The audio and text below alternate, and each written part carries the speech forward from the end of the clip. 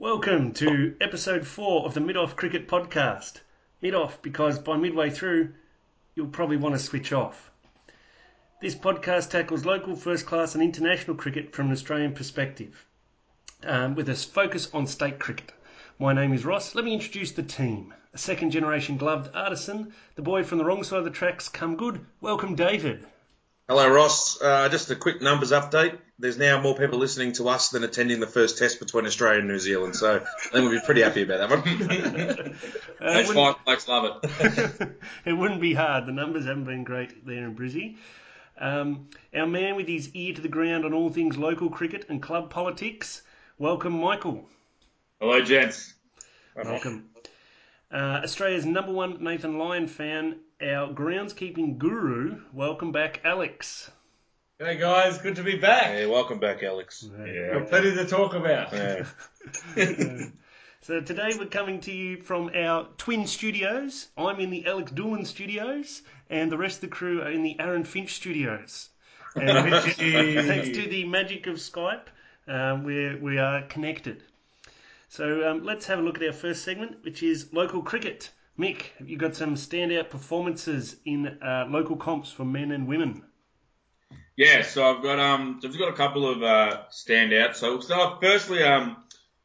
start off with the women's performance. So we've got a friend of the show, Cassie Brock. She plays for Box Hill in the Women's Premier League. She we mentioned her last episode. She made her maiden, pun intended, ton, and she followed up the next game with a 98 not out, which unfortunately she was denied her ton because they simply made the runs in a one day, so she didn't get there, unfortunately. She was looking good too, and Yeah. then the lady she was batting with just took over by the sounds of things. So Stole her thunder. But Selfish. she's in good stock.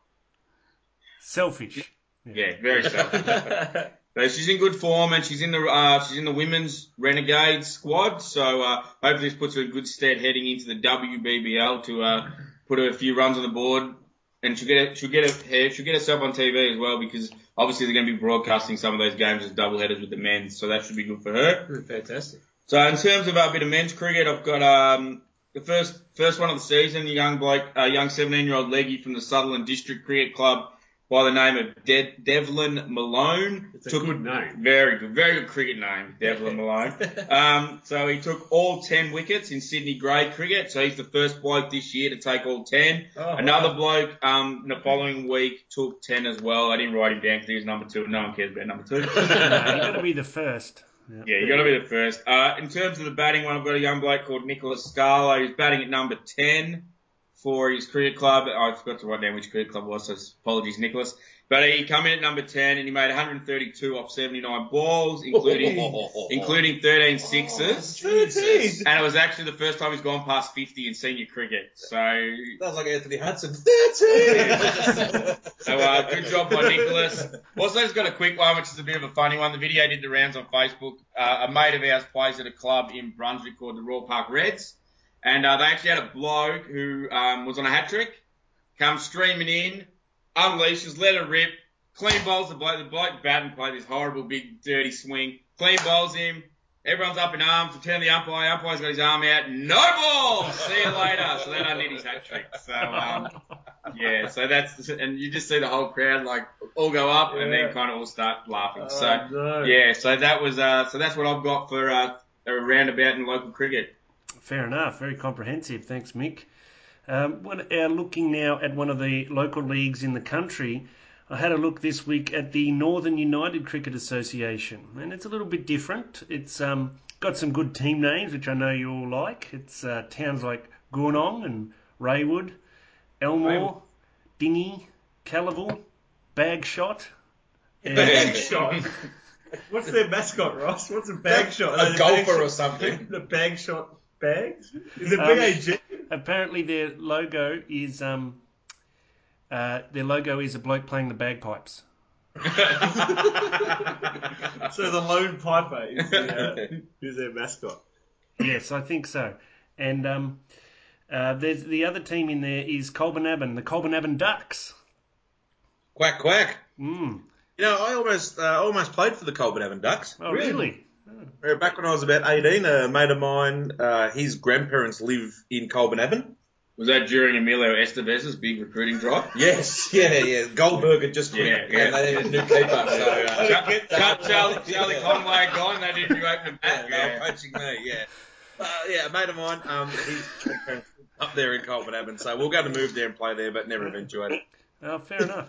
Now, in that comp, they have only a first 11. There's no second 11, so just first 11 only. Yep. They only play one-day games, and it's a turf comp. So just the 8 teams, but that's what's happening out there in the Northern United Cricket Association. It's an unfortunate name, isn't it? Colbert Abbon Ducks. Like, for a cricket team, yes. You don't really associate it with Ducks, do you? Yeah, connection. Yeah. It's like calling a footy team the Colbert Abbon Out of Bounds on the Full. That's enough football talk. Oh, sorry. Colbert Abbon wooden spoons. Yeah. There was another one that I thought you guys as local cricketers might be interested in. There's a little bit of chat around town here about some big signings, some mercenaries jetted in for the Tuesday night T20 comps in Bendigo. Oh, I love a good midweek T20. Yes, please. My favourite form of local A few cricket. marquee players. Yeah, they're pulling. Well, they've thrown around the word marquee player. Using it very loosely, I'd say. They've pulled a bloke out of the thirds at Footscray Edgewater, and they're calling him a star who's going to come up and destroy Kangaroo Flat and stuff like that. So it seems that T20 cricket at any level mirrors international cricket. There's these mercenaries who travel around playing midweek games. It's an interesting one. They would have had a look at his reverse sweep during the week and gone, he's the guy for us. He's the one we need. Big, We've got enough powerful reverse sweepers. Yeah. There's also Ballarat Cricket League. It's got some other name, but I'll call it that. They have their T20 comp. They're not going that midweek stuff. They play it on Saturdays, but they've got 3 or 4 rounds, and you play at 10 a.m. and then you play another game at 2:30 p.m. on the same day. Stick that. Round Robin Carnival style. It's taken all the fun out of cricket, isn't it? Yeah, that's exactly right. 2 games in one day, I think I'd stop playing. I already have. Okay. But stop playing after playing one game. That's right. Well, there's our comprehensive look at local cricket and what's happening there. We move now into our second segment, Premier Cricket. Right. An issue that's close to all of our hearts. You guys being Johnny Come Latelys jumping on the Kingston Town bandwagon. Me being the old East Melbourne Cricket Club supporter from way back when. The Hawks were up against it. Last week, Melbourne Uni batted first. They made 185. And the Hawks were in all sorts of trouble. They were 6 for 67. And then number 8 strode to the crease, made 122, got them over the line. So that was very impressive by the Hawks. They were standing down the barrel, but they won. Another good performance was Fitzroy Doncaster. Our mate, friend of the show, Trent Lawford, took 9 wickets. So that was very impressive too. Over to you, Alex. Over to me. Are we on groundskeeping? Yes. Oh, fantastic. I've got plenty to talk about, guys, from WA. The turf in WA is the best turf I've seen Australia-wide. What sort of loam are we talking about? Is there a loam? Well, I'm guessing it's a combination of cricket clay loam, which you put into Barrow. And sandy clay loam comes out west. Okay. Yeah. I don't know, they seem to have a lot of water around there, but everywhere I go, you have the worst dive of a house, beautiful lawn. Yeah, right. Like carpet. Okay. Unbelievable. Very interesting to me, anyway. Yeah, to you. So I got asked previous to the last episode and phone in, and I answered the question with a bit of a silly answer. It was aliens, but the mowing of the outfield is very important to a groundskeeper, as you guys might know. Now, there's many different sort of patterns you can have with an outfield. You can have the checkerboard, you can have the diamond checkerboard, you can have the large checkerboard, you can have the large diamond checkerboard. Or, as we've seen, I forget where it was, I think it was at the MCG for a 2020 clash, the candy spiral. Have you guys remember seeing that? That was a G. Unbelievably good looking, great to look at from a groundskeeping perspective, and I hope everyone else in Australia. Now, quite hard to, yes, Paul. Look, you've given us what they are. Can you tell us how they do it?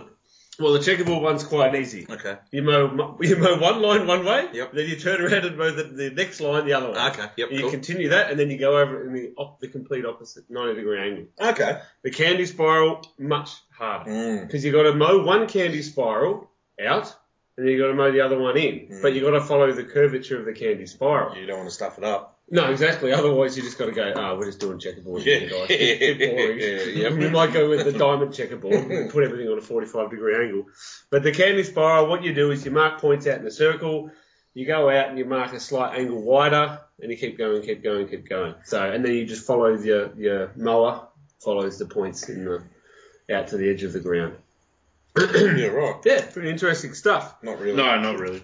Well, we have a birthday to celebrate today, guys. I was looking over Twitter, just got onto it today, first tweets, and guess whose birthday today it is in Australian cricket? Brett Lee. Wrong, correct, but wrong. It's the birthday of WA great cricket all-rounder Tony Mann, Unky Mann. As you all know, my last name's Mann. I hope we all know that. And my uncle Tony, I do now. birthday, 70 years old today. Is he really your uncle? No. Just has the same last name. Well, happy birthday, Anthony. Yeah. Well He done, prefers mate. Tony. Well done, Tonester. Yeah, well, happy birthday, Anthony, then.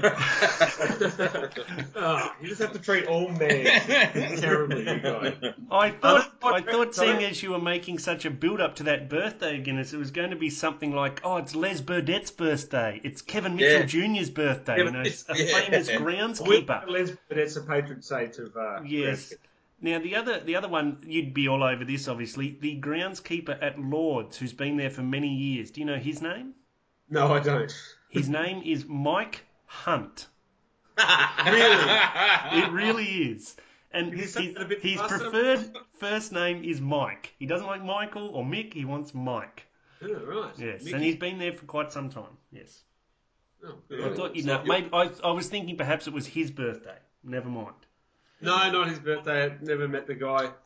It's just come across my desk, Ross, that Nathan Lyon used to be a groundskeeper. Did he? At the Adelaide Oval, yeah. Started in Young, which is the cherry capital of Australia. I didn't know that. Moved to Adelaide. Interesting. I actually found out yesterday that Peter Siddle was dropped from the Test team. And did you know he's a vegan and he eats lots of bananas? Really? What's he eat? Bananas. Just on a question, what did he do before he was playing cricket? I think he was a wood chopper, they said. Now you're lying. That's an interesting job. Well, thanks for another riveting groundskeeping corner, Guinness. I really appreciated that. Everyone. Yeah, welcome back. Again, you've Yeah. really come back with a bang, mate. Yeah, solid stuff. Yep. Yes. It's getting tough to talk about groundskeeping now, guys. We move on now to state cricket. And there's been a huge couple of weeks in state cricket. Sheffield Shield season kicked off with round one being the day-night pink ball round last weekend. There's some very interesting results there. Victorian Everyone hated it, or they loved it. Yeah, there was not much in between. No. I'll go through some of the results and we'll have a quick rundown on some of the more extraordinary happenings last weekend. Victoria and Queensland met at the MCG and debutant Travis Dean made 2 centuries on debut, led the Vics home. It's quite amazing, hit the winning runs. South Australia and New South Wales met at the Adelaide Oval. South Australia are shit. The top 5 all made ducks at some stage during the game, and Steve Smith just did whatever the hell he wanted to and made 150. Yep. And Tassie versus WA down in Bellerive. Tassie were pretty ordinary. Maxi Klinger, friend of the show. Friend of the show. 200 not out and 50 not out. So Wow. What a machine. Enough to impress Rod Marsh and Bullspot. No, of course not. And then last weekend there was an interesting game out at Blacktown. The Cricket Australia 11 played New Zealand. It was what meant to be a 4-day game, but New Zealand got it downgraded to a 3-day game. And then they made one for 500. The Cricket Australia 11, Aaron Finch made 288. Ryan Carter's made a double 100. The New Zealanders had a look at the pitch and said, no, we can't bat on that. So It's too hard to battle. yeah, unfit for first-class cricket. So But it was fit. It was fit for the Caxi Volume 2 to go out there and smash 500 on, so I don't get it. No. You know what's old about that was it was the actual quote that came out of the New Zealand. I think it was the coach who said Yes. that this looks like a fourth day pitch. It's not suitable for first class cricket. Yes. So, but wouldn't a test pitch be better than a first class pitch? So wouldn't it technically be better than a fourth day first class wicket? Yes. Very strange. So So, fourth day wicket anyway. So they don't like. So what we're gathering just from this small incident is that they don't like to sledge. Yep. But they love to whinge and complain. I think you can hear the dummy being spat. Yes, I agree. But there is something a little bit strange going on in the state of New South Wales at the moment because the second round of the Shield kicked off on Friday, and New South Wales and Victoria have been trying to do battle at the SCG, but rain and a damaged or unfit for cricket outfield meant that the game was abandoned today. Very strange. Yeah. I think the interesting point in this is that as the game we just mentioned before where Finchy made 288, that 288 got him promoted into the Victorian side this week, which means he was in the squad for this game, which means he's been involved in both the games. So so the clear thing here is now we just need to get Aaron Finch out of cricket because he's just going to destroy every ground in Australia. He's killing every ground. Yes, very true. Yep, wherever he goes, trouble follows. So, you boys in his studio better look out. That's all I can say. All right, a couple of other games going on. Tasmania are taking on Queensland at Bellerive. I see Ben Dunk made his maiden first-class 100. Yep. And George Bailey, the governor, made his first-class 100 since 2012. Yeah, I saw that. When I last spied the scores of this game, Queensland had declared about 100 runs behind, I think. Yep. And they had Tassie 4 or 5 for about 50. Ah, right, yes. Yeah, it looks like they'll have maybe a chase of, say, 200 in the last innings to try and get the outright points. So it'll be interesting to see what happens. So pull a mix. Yeah. There was a couple of interesting debutants for Queensland. They lost, obviously, Burns and Kawaja to the national team, and they brought in a 19 and a 20-year-old to open and bat 3.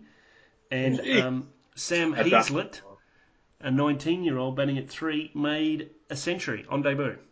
Oh, didn't they just have another person who made a century on debut 2 weeks ago? Queensland? Queensland? I don't think so, but anyway. I also learnt today that our man, Marnus Labuschagne, The Flying Lasagna, I think his name's pronounced slightly differently. I don't That's think the so. word coming out of ABC Grandstand Radio. How's it pronounced? Labuhugme?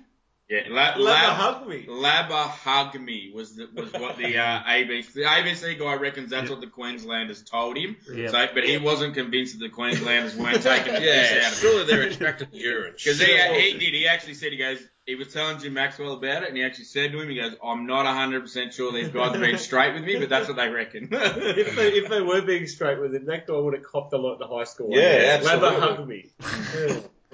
Jesus. I also saw that Andrew Feckerty bowled to Steckety down at Bellerive. Yes, so it's a little one for the... That's the highlight of first-class cricket so far. Yes, that's the highlight of my season.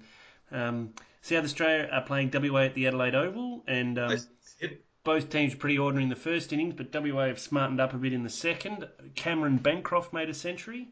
Oh, good. And Sean Marsh was well on his way last time I checked. He's probably got there by now. He was on 90 last time I saw him. Is he wearing the correct helmet, Ross? Do we know? I'm not sure.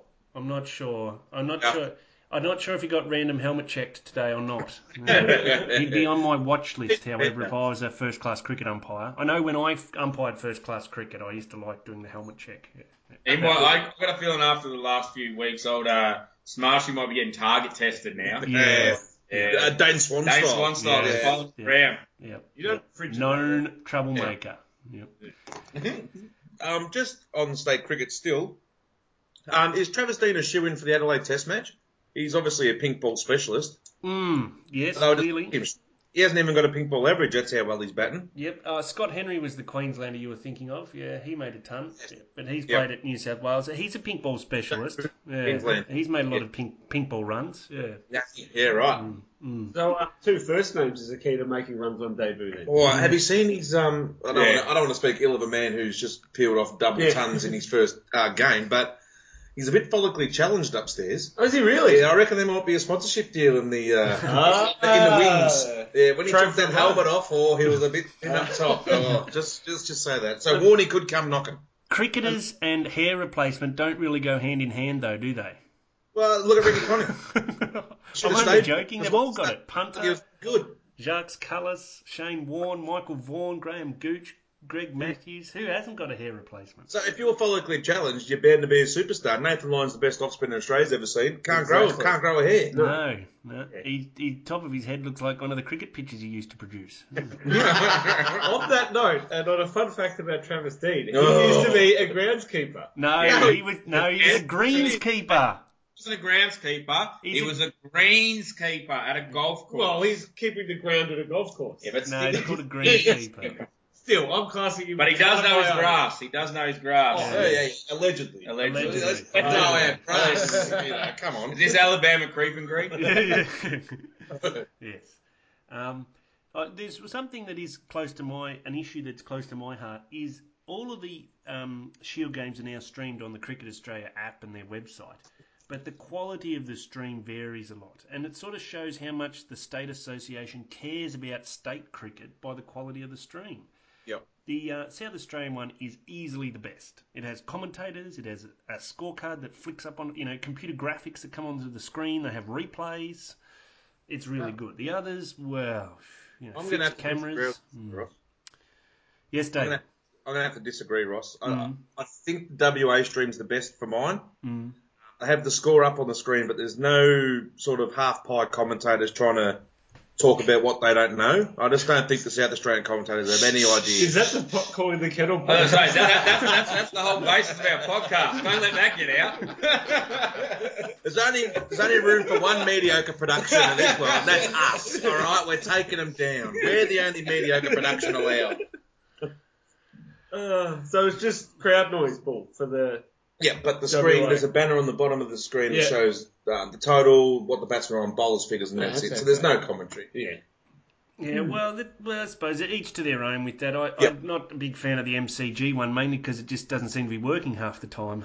And as Victorians, it's basically the only one we want to watch full time. It doesn't even have like the ground noise. You don't even hear bat on ball. It's just silent the whole time. So someone set up a GoPro without a speaker from the second tier and walked away. And when they show the score, they just pan to the actual scoreboard at the G to show the total. Then they pan back to the action. So it's full like 1950s football. There's no banner at the bottom telling you what the score is. Nothing. It's not. It's definitely ridiculous. How much does it to put a graphic up? And they're the best ground in Australia. You'd think they'd be able to do it. They'd have permanent cameras there, right? I'm putting my hand up to do it for them. I'll go and commentate Victorian games at the G. Oh, well, if you're going to do it, bring the mediocre do it together. Yeah, I agree. Yeah, we'll send them an email. I'll get on to that. Maybe that could be in Ross's outbox, mate. Yeah, well, I've got a backlog of correspondence to get into the outbox, so maybe next time. Yeah. I'll try. Yeah. Now, another issue that's close to our hearts here is the cost to get into the Sheffield Shield.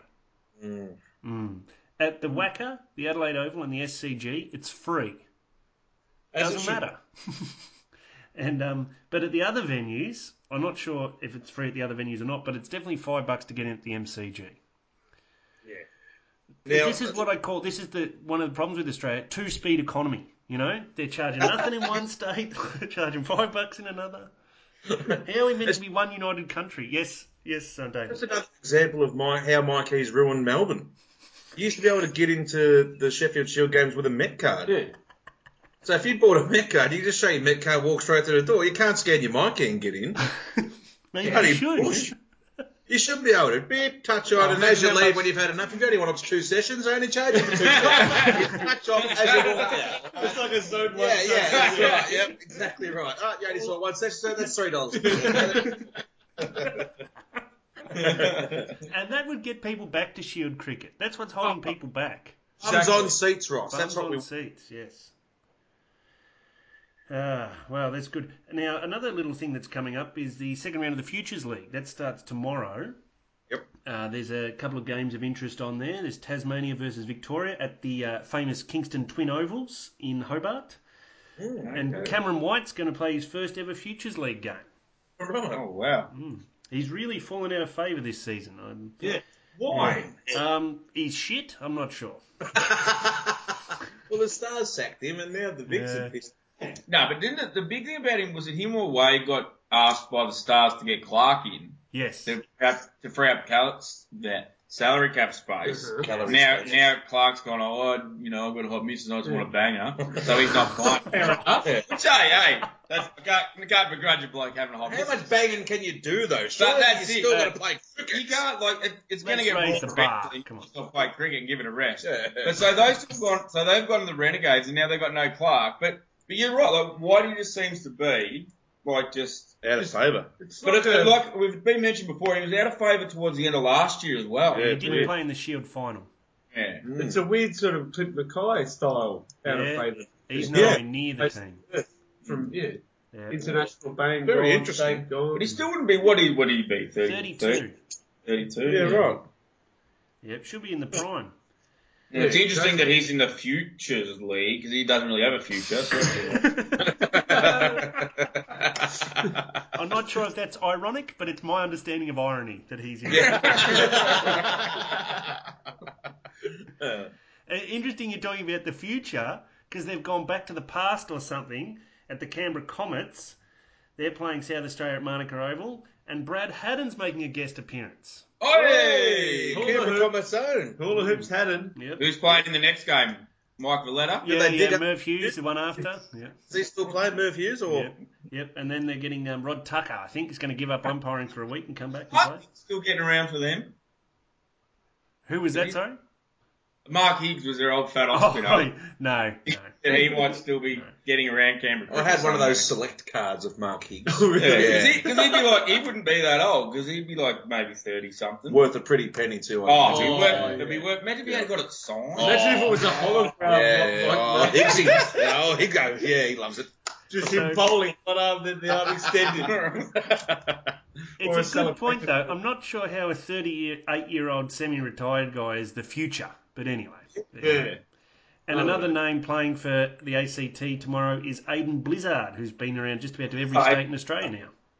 So he obviously lost his Saka contract or whatever he had over there because wasn't he on a rookie deal or something like that? No, I think he lost out at South Australia a couple of years ago. He's down at the Hobart Hurricanes, and then he's up at Sydney Thunder. I think he's still at Sydney Thunder next season. Yeah, but he doesn't. Had a fucking fall from grace. You talk about Cameron White. Aiden Blizzard went from he looked like he was going to be on the new future face of Victoria type thing, and he just went right down the bottom. So he had a real big fall. I think the issue with Adam Blizzard was that 2020 cricket came in just after he reached his prime. Yeah, true. Because he was just a bit before his time. He was a Cavalier. Him and Ryan Campbell. He won a game for Victoria and just absolutely belted some of the biggest sixes ever at the Wacker in the first Big Bash final back at state-based bash. Is he out of the ground? Yes. Yep. It was that was in the last year that it was state 2020 and we actually might have won that one. Yep. Yeah. Yep. Because he had a really good season that year. Yeah. Yep. And there's also the last Futures League game on is New South Wales versus WA at Blacktown. What chance is that game of going ahead? Move it to a neutral venue. So going on the selections of some of these other teams. So is Steve Waugh going to be playing for New South Wales? I think the Twins Possibly. are playing together. Stephen Austin will be Stone Cold Steve Austin playing will. futures. Possibly. Who would know with what's going on? I imagine that game will probably be played in Alice Springs. That's the neutral venue of choice at the moment because nowhere in Sydney, no cricket ground in Sydney is up to hosting cricket matches right at this stage. They're all worn out from having the Matador Cup. They need a rest. So I think that should be next November. Don't schedule any games in Sydney. They can't handle it. All right. It's time for our second special segment. It's over to Mick for a look inside Clubland. Alrighty, yes. We need a stinger for that inside. Yes. Ooh, inside Clubland. So basically, Inside Clubland.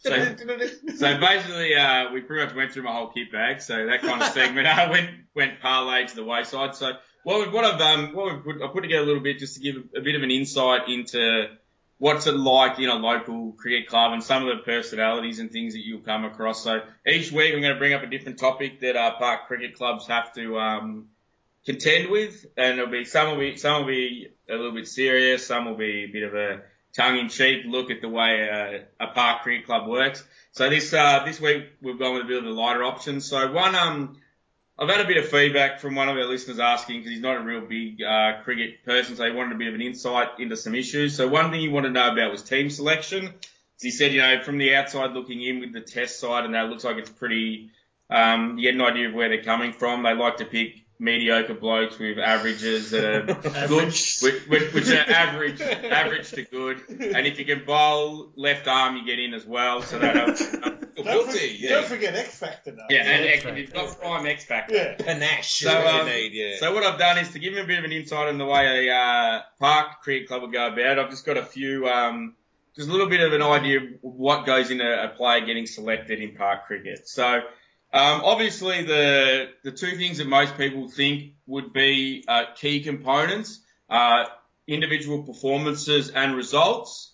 And I can tell you from my experience in park cricket land, that's just garbage. That's got nothing to do with any of it. It's got nothing to do with it. It helps, but it doesn't really matter. So the number one thing, I've got 6 things, they're not in any order, but number one's training. So in some cases, the bloke will be picked purely because he comes to training. He might not have any skill or ability, but he might just have a really nice bat and new pads, and he comes to training. He might have a helmet in his kit he doesn't wear that one of the other blokes needs, so you pick him, things like that. Number 2 purely is availability.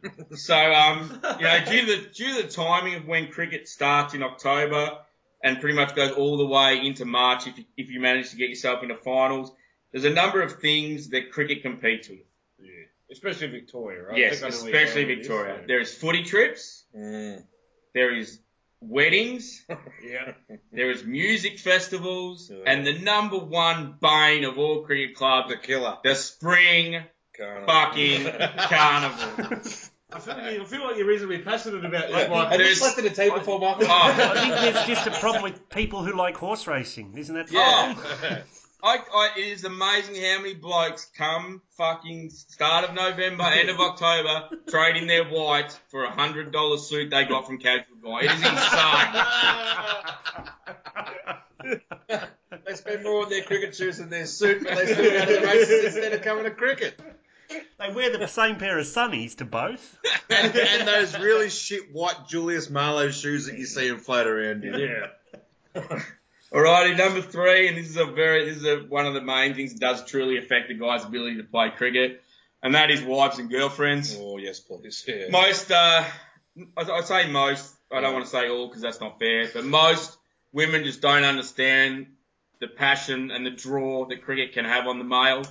And to a degree as well, it is the male's fault because they store their testicles in their lady's purse. And they need to ask permission to get them out and go to cricket. So, the guys put the girls in that position of power, so they are partly to blame as well.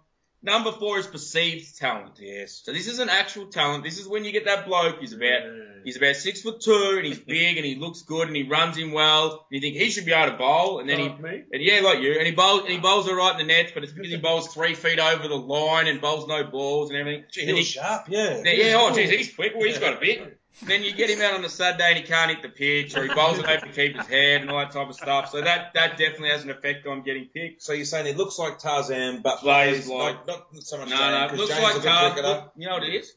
Looks like Tarzan, plays like Scott Muller. That's what it is. So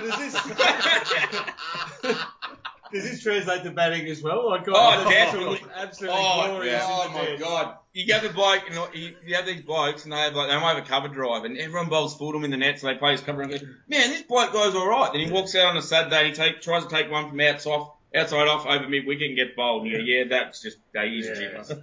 Number 5, which does affect the number of park cricket clubs, is what I like to refer to as big fish syndrome. Oh, yes, please. So big fish syndrome is when you have a bloke who has the talent to be in a higher grade, but because he's chasing wickets and chasing runs and possibly trophy hunting, plays in a lower grade. Blokes like this, they're not bad people. Some of them are really good people. Some of them might be reading this list out. But it definitely happens, and it definitely does involve, and it definitely does make it hard sometimes to pick sides. I will say on that note, Michael, that some big fish in small ponds are often old but very talented. Yes. And they want to help out kids coming up. So I'm going to give you that little bit of an out there. Yeah, and some are 33 and just chasing glory. Not you that old, but, you know. And he hadn't even debuted by that age, had he? And so number 6, lastly, but not leastly, this is probably one of the major ones, is personality. Some blokes are purely selected or overlooked on their personality or lack thereof a personality. Fair enough, too. The reality is that when it comes to cricket, you spend 6 to 7 hours on a Saturday with this human being, and if every time he opens his mouth you want to put a stump through his head, he's probably not the best person to be spending your afternoons with. So that definitely has been known in the past to have a man be dropped, overlooked, or not selected. Yeah. Sometimes, you know, like you feel their personality's turning around, then it just goes back to normal and you wish you had never picked him in the first place. But yeah, and I'd say, and then most people out there listening to this not most, but some people out there listening to this podcast are in park cricket land, and I'm guessing that there's a few of those aspects that they've dealt with themselves in the past. Yeah, I think But that's my inside clubland insight into what goes into team selection. That was brilliant. That was Can we rename it Rant Inside? That was gold. Inside Rantland. Yeah. No, but that's definitely, I would say, park cricket wide, those aspects of selection. And, As someone who does select a team from time to time in my club, the other thing I look out for, obviously, you wouldn't list this in your list because this is not who you are. As a smoker, I like to pick other smokers. Just in case I run out of darts during the day, I can always hit someone else up who I know will have a couple in their pocket. So that's one of the things I look at. So for that listener out there who was wondering, there's another little thing to add to the list. Also, David, wouldn't you be picking someone who had a car so they could give you a lift? Move on. I do like that. Great segment, Mick. I think that's a keeper. We might get rid of groundskeeping corner so we can do a bit more clubland work. What I had noticed, whenever an English player gets interviewed about a new teammate or something like that, they'll say he brings a lot to the change room. Yeah. It's Brad Haddon style. I think his mum makes sandwiches or lamingtons or something. That's what they mean by brings a lot to the change room. Or he brings the team kit or something. Yes, yeah. I think or he brings misses. Yes, perhaps. Alan Stanford style. Yeah, I'm not sure. All right. Moving on now to our next special segment with David. People who can piss off. This is turning into a rant podcast. Yeah, Ross, you're not one who could quite piss off, but because of that driving remark, you're almost there. So there's a little drive for you, pun intended. You know who could piss off, Ross? No, tell me, David. New Zealand, for calling off the tour game. The team they'd been facing had made 1 for 500 and plenty, and all of a sudden, when it's their turn to bat, they see the pitch is unsafe to play on. So if New Zealand could just keep floating bloody east and just keep on going, that would be amazing. So New Zealand, piss off. Hey, Ross, do you know who else can piss off? No, David. Who else can piss off? The umpires in the test match for the Australia-New Zealand game. Yes. They buggered up twice today. When the first rain delay hit, there was about 20 minutes before Smoko. So instead of just calling it tea or lunch then, they've said, the players are off the ground, we'll wait 10 minutes and then we'll call Smoko. What were they doing for the other 10 minutes? Just standing around so they can piss off. Looking at the Bureau Meteorology website, I think. Just call lunch. The rain radar. What's the point of wasting 10 minutes? It doesn't make any sense. There's 2 wickets in there. Maybe they were watching the Stakes. Might have been a catering issue. Yeah, it's a catering issue. What medium? The rice wasn't ready yet. The rice is not quite cooked. We can't have lunch yet. Well, before they, Ross can piss off. well, just before, I think you're right there. You're on a winner there. Actually, before the umpires go out to call when lunch is going to be, they have to stick their head in the chef's quarters. And they just go in, they go, hey, boss, when's lunch ready? And he goes, oh, not for 15 minutes yet. You can't rush the steaks. No, chef. You can't make a couscous salad just doesn't make itself, you know. Yeah. The kale's not fresh enough. Yeah. You know how hard it is to put sprinkles on fairy bread, mate? How hard it is to quarter an orange?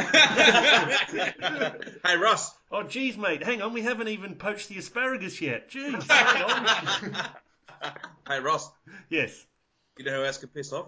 No. You tell me. The state of New South Wales. Far out. You got geography. For not being able to host a game that goes longer than a day. They did a fantastic job with the Matador Cup. Yeah. All these one-day games, perfect. But if they had to turn up the next day, I've got to call it off when it's unsafe. So New South Wales, for not being able to host a game that goes longer than a bloody day, they can piss off. Very good. Comprehensive. Surface stabilisation agent on the pitch. Don't talk about clipping corner shit into my bloody segment. The Victoria game wasn't the pitch, it's the outfield. They had to spray the whole fucking SCG. They went down to Bunnings and the bloke brought 2 pallet loads of PVA glue. And 17 elephant's foots. And just bang. Yeah, you got to about 4 panners too. Yeah, I saw that. Yeah, they didn't know what it was called, the commentators. Surprise, surprise. Channel commentators didn't know what weren't listening to the Mid-Off podcast, so they didn't know what it was called. That's what I'm more surprised at. Yeah. That those bunch of flogs on there don't listen to us bunch of flogs. Yeah, exactly. Yeah, that's right. We listen to them. It's fair. Well, they don't want to give us listeners because they're scared of their job. Yeah, that's true. They know we're going for them. You would think a student of the game such as James Brayshaw would be trying to get in as much as he could. A bookish type. Yes, the real nerd stuff. Sorry, Ross. I have heard that James Brayshaw does love his pitch talk. He's just looking for an angle there. He's just wanting to work it in all the time. Okay. He did point out the other day that Usman Khawaja was wearing a watch, and it was an expensive one, a Rolex or some sort of thing, and he called it. I think his exact words were, "Wow, that's a chronometer." Yeah, right. So he's a watchmaker enthusiast. Yeah.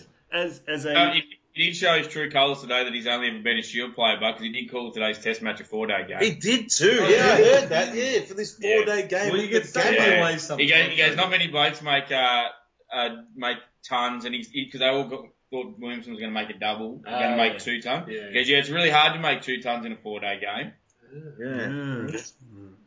Well, that's a perfect segue into our next segment, National Team Talk. Oh, yes, please. Yes, let's have a look at the summer. I mean, it's uninspiring, let's be honest. We've got New Zealand here for 3 tests, starting the day after the Melbourne Cup, basically. It's a bit early. It's a bit early, I'm not a fan.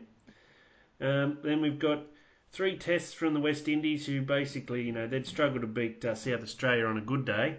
There'll be no-shows, for sure. West Indies won't even turn up. No. Might be Australia versus the Caxi and some listening.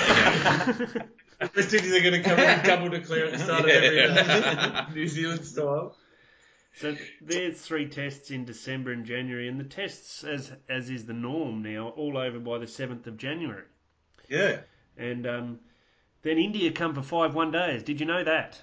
No, I didn't know beautiful. that. 5 more one-days against India. Yep. That's good because we don't play them in 1 day enough. No, I agree. What we need more of are Australia-India bilateral 1-day series. I'm tired. I've waited. The last one was a tri-nation, a tri-series with England. They didn't cut it. Not good enough. No. And then we've got 3 T20 internationals in late Jan, first week of Feb. Yep. Why do we still play T20 internationals? The domestic product is so good. You don't need T20 internationals. I agree with that. But it's building up to the T20 World T20, which is in March. So that's why I've got them. Where has that been hosted? India, would you believe? Surprise. So is Modi involved? Is my man Modi going to be a part of it? I think he is, and I think there's a lot of fans out there who are saying with this World T20, it's a once-in-a-lifetime opportunity for them to get along to this sort of event, because it won't come to India again in a hurry. Move on. Okay. My preferred setup with the Australian summer is a more integrated approach to domestic and international cricket. I like hearing your thoughts, Ross. Yep. We've got the Matador Cup taking up October. That's good. And that provides a lead into, like last season, we started with a T20 and 5 one-dayers against South Africa. Now, that was good. Ideally, you'd have in November, starting probably this week, those 5 ODIs, and take them to places that want them. So I'm not talking about the test venues. Take them to Canberra. Last year, that game in Canberra was massive. Sellout on a Wednesday or something. So take them to places like Geelong or Mackay, Alice Springs, Newcastle, Coffs Harbour, the regional centres, Launceston, Hobart, wherever. Nile West. Yep, all those places. Seduna. Yeah. Coral Bay. Cooper Petey. Yep. Then need to have a proper... Sea Lake. Keep going. Swan Hill. Yep, you can shut up now. Yep. Shepparton. Then they need a couple of proper 4-day tour matches. Now, one of the problems with the current test is New Zealand's preparation was terrible, but they brought it on themselves by not requesting the right sort of leading games. There was a scheduled 4-day game, and they said, no, we only want 3-dayer. Yes, Mick? But they've also got boys come back from injury as well, so you reckon they would have tried to give them a bit of a tune-up? Yeah. Because nearly their whole bowling attack's coming back from injury. Yeah. And you saw it in the test. Southie broke down. Yep. Yeah. And what's happened to tour matches? They used to have them 4-day games against Australia A, and some of them were televised. Yeah. Bring that back. That's a proper warm-up game. Then when Channel 9 had 47 channels, there's no reason they couldn't have put the Caxi games on anyway. Did you guys see what they've been advertising on the cricket? They now got HD. Oh no! Yeah. Welcome to 2005. Yeah. But if they followed that sort of format and they build a tour from shortest format to longest format. So you start with a T20, 5 one-dayers, then get into your test matches. Start in Brisbane about the last weekend in November, maybe first weekend in December. Perth, then in December at some stage. Then Melbourne is the third test of Boxing Day. Sydney, New Year's Day. And Hobart could have its mid-Jan test like it did against Pakistan back in 07-08. And then Australia Day, you'd have your test in Adelaide. Yes, Mick, what do you think of that? Oh, no, I think that's exactly the way it has been for years and the way it should be. But the question I have is it this year because of New Zealand? Is this one of these situations like the South African situation? Yes.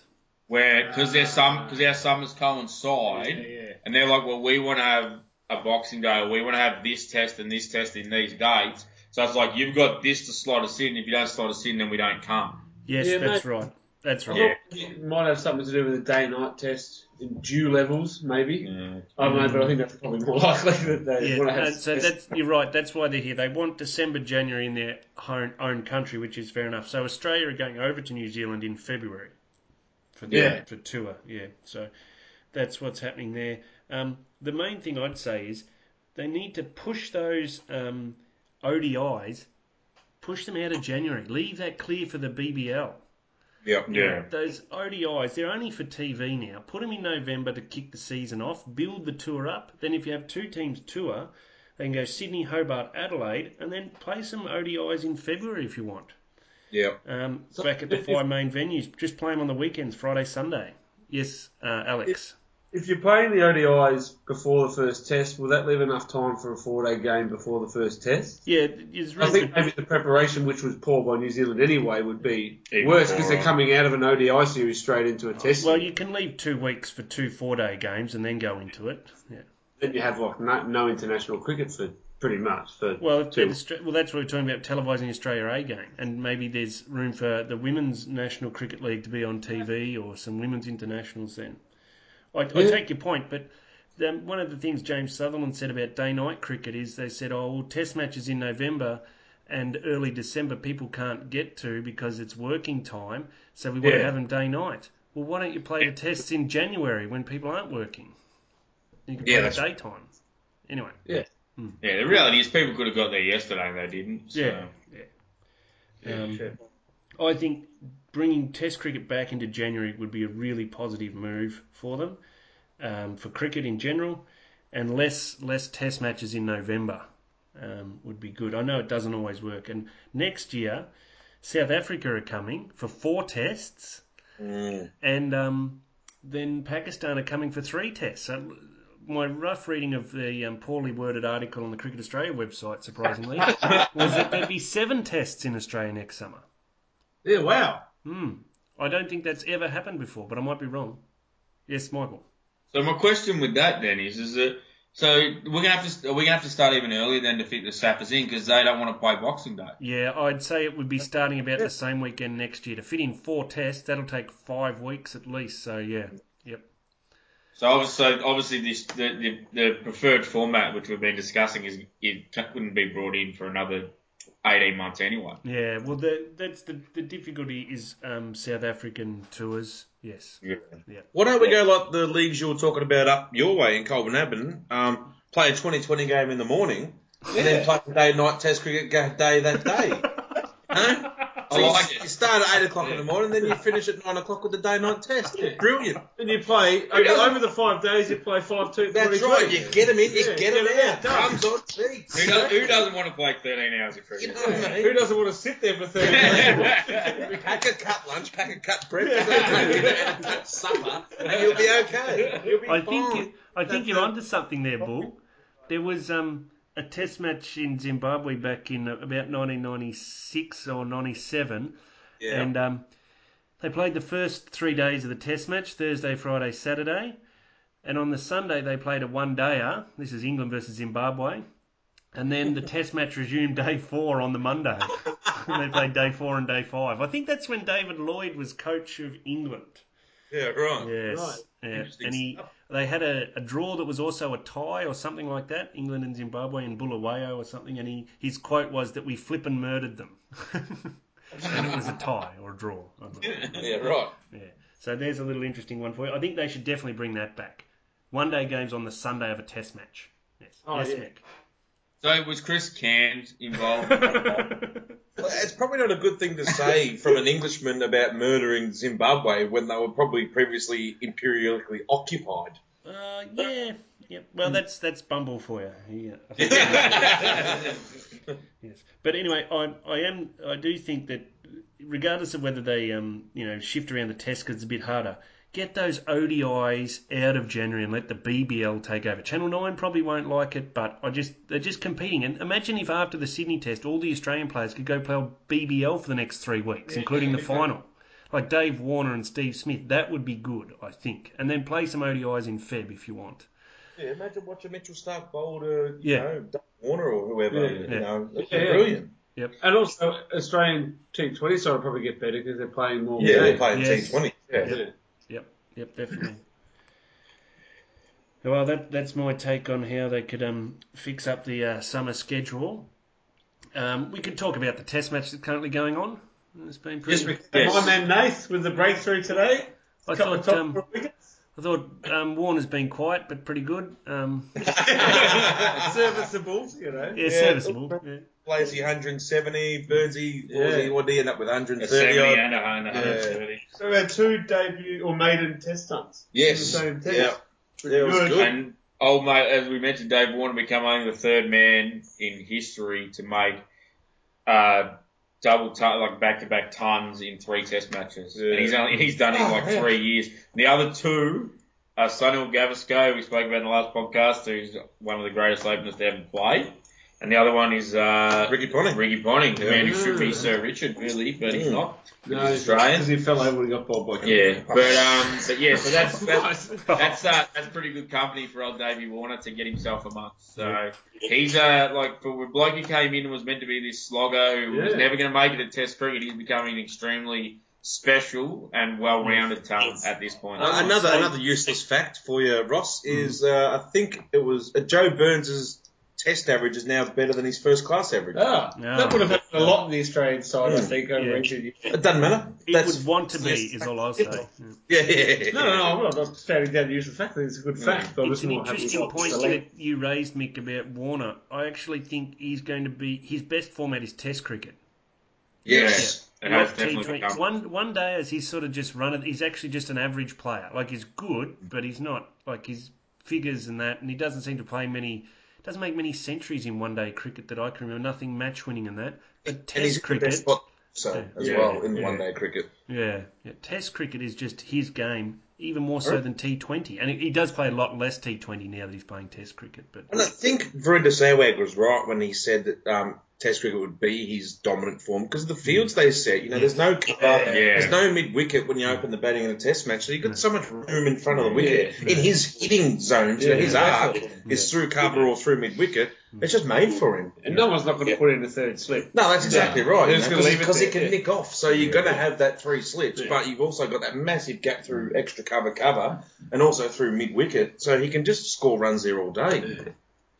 Yeah, no, it's a good point. I think New Zealand's real problem is their bowling. I mean, they've hardly taken a wicket all tour. I was watching that Craig bloke bowl, and I thought it was Brendan McCullum bowling.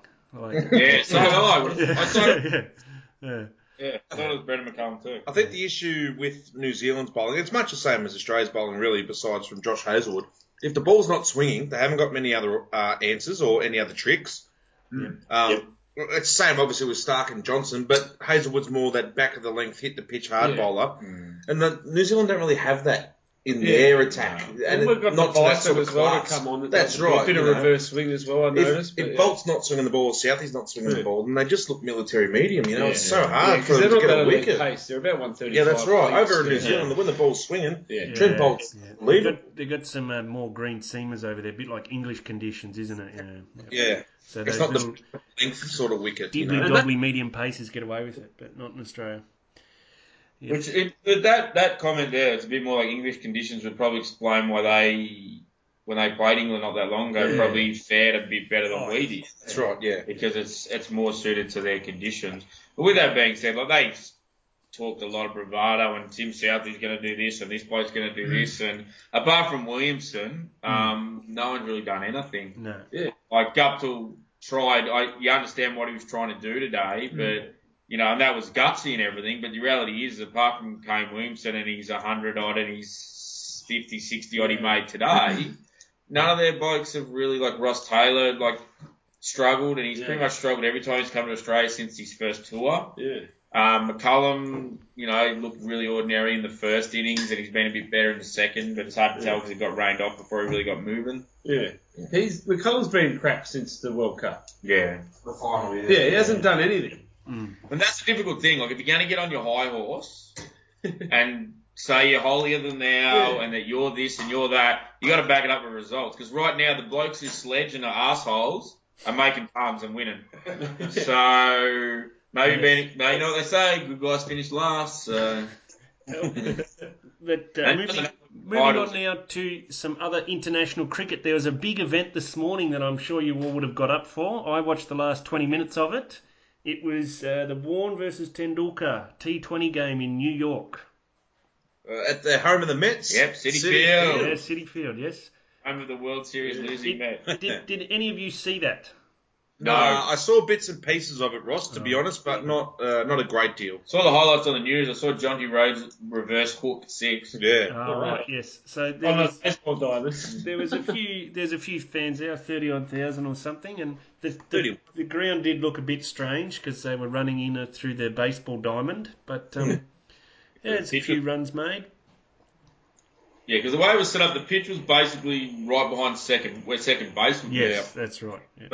So you had the diamond, like the sand of the diamond. Did they cut out the mound, the pitcher's mound? Yeah, but you basically had the sand of the diamond pretty much in the pitch met it. So they were from that end, they were running through the. Well, I'm surprised Murali didn't get a game. He threw the ball his whole career. So being on a baseball field, I would have thought that he would be right at home, just chucking him down. There's a photo. There is a photo of him and Warney, and he's kitted up in Sachin's. He played. He played. Oh, did he? Yeah. How many strikeouts did he get? He wore number 800. And That's how wild the groundskeeper would have been. So what you're saying is he didn't wear number 15 degrees? no, That's how much so bad. less than. Yeah, he had a less than symbol on his shirt. Yeah. Yeah. It's for all those math nerds out there. Yep. Yes. Yeah. You. It was pretty bad. I saw Curtly Ambrose bowling over of just absolute rubbish. How's his hair, please? Have you seen his hair? Is a treat. It's an absolute treat. She's sort of like your loose cornrow dread in a tight bun arrangement. It's fantastic. It's a real I thought, you know what I was thinking when you said shit hair? I thought it would be an old school 80s hip hop flat top. No. Like he used to rock. Yeah, no, she's your weird sort of... No, he's just gone for a single dread. A dread bun. Yeah, Like a man bun. it's really weird. It's so weird. But the rest of his head's shaved. He's got like a single dread that he winds up into a bun. Yeah. I wonder if he went to Advanced Hair Studio just to get that dread put in. Actually bald and just got a little bit of growth on top. I don't know. Like stapled one single dread to his head and just wound it around the stage. And that's why he's had to play All-Stars to pay Warnie back for his Advanced Hair Studios. Was Luke Gibson or Chris Cairns involved in this match? No. Get a gig? I did read during the week. I did read during the week though that I think Chris Cairns' wife left him because he was on the take. So yeah, he's on the take. Yeah, that's rough. Hey? Yeah. One other. It's really sad when bad things happen to bad people. Well, she spent all of his dirty money, and now there's none left. She's left him. True. She didn't give that car back. No. One other thing that did come across my desk this week was that Brad Hodge has a Masters in Business and Sports Management. What is that, please, Bullshit. Ross? I don't believe it. But which fine institution does he have that? Was it the Australian Catholic College, was it? I think it might have been from the Pons Institute. I'm not sure. I think the only place that Brad Hodge... Oh, I don't know. I won't go there. He used to play for Melbourne Uni, so maybe they slung him one. Maybe. That was his match payment one day. It is a degree. Stewie Lowe, your kids can go to Harbury for free if you play ammo. Yeah. Allegedly. Allegedly. Allegedly. A little bit of international cricket news kicking around. India beating South Africa in India at the minute. So Did you see Hashim Amla get stumped in this game, please? No. He's charged down the wicket. He's misread the wrong one from what I could see. Yeah. I don't know who keeps for India at the moment. It's definitely Waha or something. Waha, right? Or Wahoo, the football on the bench. Anyway, so... Not Wahoo McDaniels, the old 70s wrestler. So out comes Amla. Yes, it was Wahoo McDaniels, yes. That's for a different stuff. He's charged down the wicket. He's missed it. Is it Waha or is it Wada? I'm not sure. W-A-D-A? Doesn't matter, mate. Doesn't matter to it's this not story. Greg, anyway. It's bounced off old mate's guts or chest or something because he couldn't glove it. And it's just sort of trickled back onto the stumps. And he celebrated like he's done your Tim Ludeman leg side arrangement. Yeah. But he's just let it hit him. It's the old Nick Felstead stumping. The old Chris Peck, just bang. Allegedly. Rock Carter stuff. Bang onto the John Gleisman. A little bit better than a brick wall because a brick wall would have probably rebounded too far. So it's good that he's got a bit of pudding gut. So it's just got in like a human cannonball style. It's like a nice tight hedge. Yes. Lost some momentum. Lost some energy. Well, it's basically automatic wicketkeeper, isn't it? Yeah. You're out of your wicket, you missed it, you're out. It doesn't matter what's happened, you're gone. Yeah. Sorry, Ross, continue with you. No. Oh, look, that's very interesting. And I think... England and Pakistan were still playing in the UAE. Someone won that. I can't remember now. I think Pakistan might have. I don't know. Someone won. I think the team was I think Pakistan shitted him. Yeah. Oh, right. Yeah. Okay. 200 and something. Yeah. 2 to 0. So they should have won the first one, England, when they were doing that thing and they were saved by the bad light. Yes. Yes. Pakistan ran away with the next 2 test matches. Yeah. Oh, very good. I'm glad you're all over it, David. Probably as many people making this podcast as there were in the ground watching those games. So. I don't think so. There's more people making this podcast. Think of all the production staff we've got. Yeah, that's right. None. Don't forget to count them. Running the soundboard. Yeah. All the boys at SoundCloud, yeah. Thanks for counting. He's working level. Yeah. He's working the level. All our sponsors, like Foul Play there in Waterdale Road in West Heidelberg. I've got to say I've drank more Melbourne Bitter in my life doing these podcasts than I ever have outside of the podcast. So shout out to Melbourne Bitter. If you could send us a couple of rates, that'd be nice. Yeah, it's expensive now too. Yeah. So that'd be pretty good. Yeah. Bloody hip tax. They put that Jippo tax on it. And It's unbelievable. But for all your barbecued poultry needs, make sure you go to Foul Play on Waterdale Road. do you know where, sorry to go off topic, but that Foul Play shop, there's now a hydroponics centre right next to it, selling hydroponics. Wow. What an area to put it in, West Yeah. Heidelberg. Who would have thought hydro would go so well? Yeah. And moving on. Smart business. Moving on. You People can, like potted tomatoes. Yeah. I want to grow a garden inside. A special funky dizzy garden. That's all I'm saying. Oh, I don't understand why my electricity bill's doubled. Oh, I'm not sure. Yeah. Why's mad light emanating from this room? Yeah. Heirloom tomato. Yeah. Also, if you go down to Foul Play, you get a special, and mention this podcast, you'll get a quarter chicken and chips for $6. Normally it's $5.50. Yeah. All right. Enough of our trying to integrate those sponsorship reads we're meant to do, live reads we're meant to do. Sorry, I'm trying. I think ACMA have rules about not doing live reads like that. So John Laws is always getting into trouble with them. All right, we move on now to Ross's Outbox. Oh, hell. Here we go. And this fortnight, I'm once again emailing James Sutherland. Dear James, it has recently come to my attention that you suggested beach cricket could be an Olympic sport. Beach cricket. New paragraph. Never, I say. It's just not cricket. What next? Players wearing beach volleyball outfits to play the game? Where will it end? Next they'll be letting gents into the members without a tie. Tip Mads would be wild. Oh, It's simply not cricket. Yours in cricket, Ross. Nice, short, sharp one, Ross. Right. So I'll get to the point. I've also started up a Sutherland diary. Oh, hold on. Have you got is that slid across your desk, the Sutherland diary? No, well, I've just created it. I've got out the leather bound diary 2015/16, and I'm marking the days as I wait for a reply from James regarding these important issues that I've brought up recently with him about the Cricket Australia Chairman's 11. Still no reply on that one, and now I'm adding to the diary, waiting for a reply on beach cricket as an Olympic sport. So how many days are we up to, please? Well, we're up to day 14. Yep. We are now of the Non-replying. not replying about the Cricket Australia Chairman's 11. I'm just actually going to put the diary entry in now, so bear with me. November 8th, there it is. Just flick the page, there it is. Day 14. Still haven't heard from James. All right. Not very good with replying to emails, I hear, around the track. There we go. Speaking of the Chief, I don't want to make this a football podcast, but Gillon McLaughlin played polo today.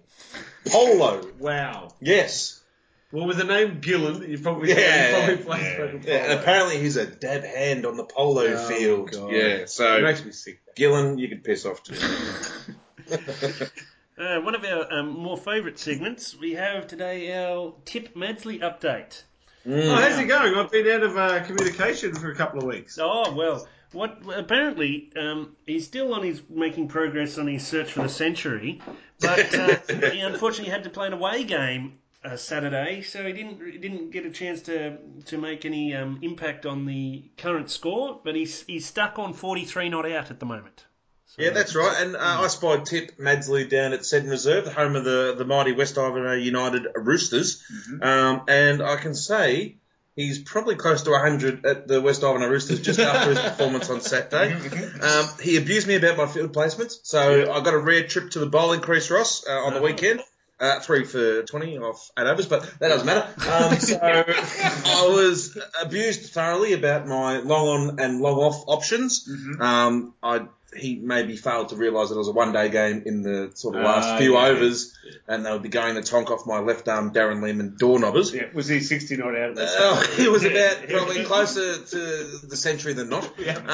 And also, when I batted, I was trying to slog sweep, and I very handsomely slog swept a couple, but again, that's not the time plus. And he told me that I've moved my head too much.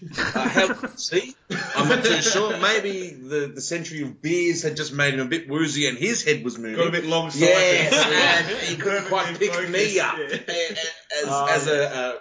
I see your point. Yeah. You're seeing 3 of your Yes, heads. that's Maybe right. he thought when Square Leg moved, that was you. Potentially, yes. Yeah. So that's the Tip Madsley update for this weekend. Ross? Oh, thank you very much. We move now into listener feedback, and Kirby Bell has got in touch with us and said, "Get Alex back. No Alex, no mid-off podcast. Exactly. Still would like more information on the checkerboard pattern, please." Well, hopefully Well, on that first sentence, a bigger lie has never been spoken. That's right. I'm not sure if you saw the numbers last week, but through the roof without Alex. were We up. Through the I beg to differ. did not miss a beat actually without looked Alex. They went that hard through the roof. The tiles are still coming down. They came back around to make it look like it was lower, but they had gone all the way through every number that they had to just come back around. So, yeah. And I had a one-word response from another listener, Tip Madsley. He said, "Unlistenable."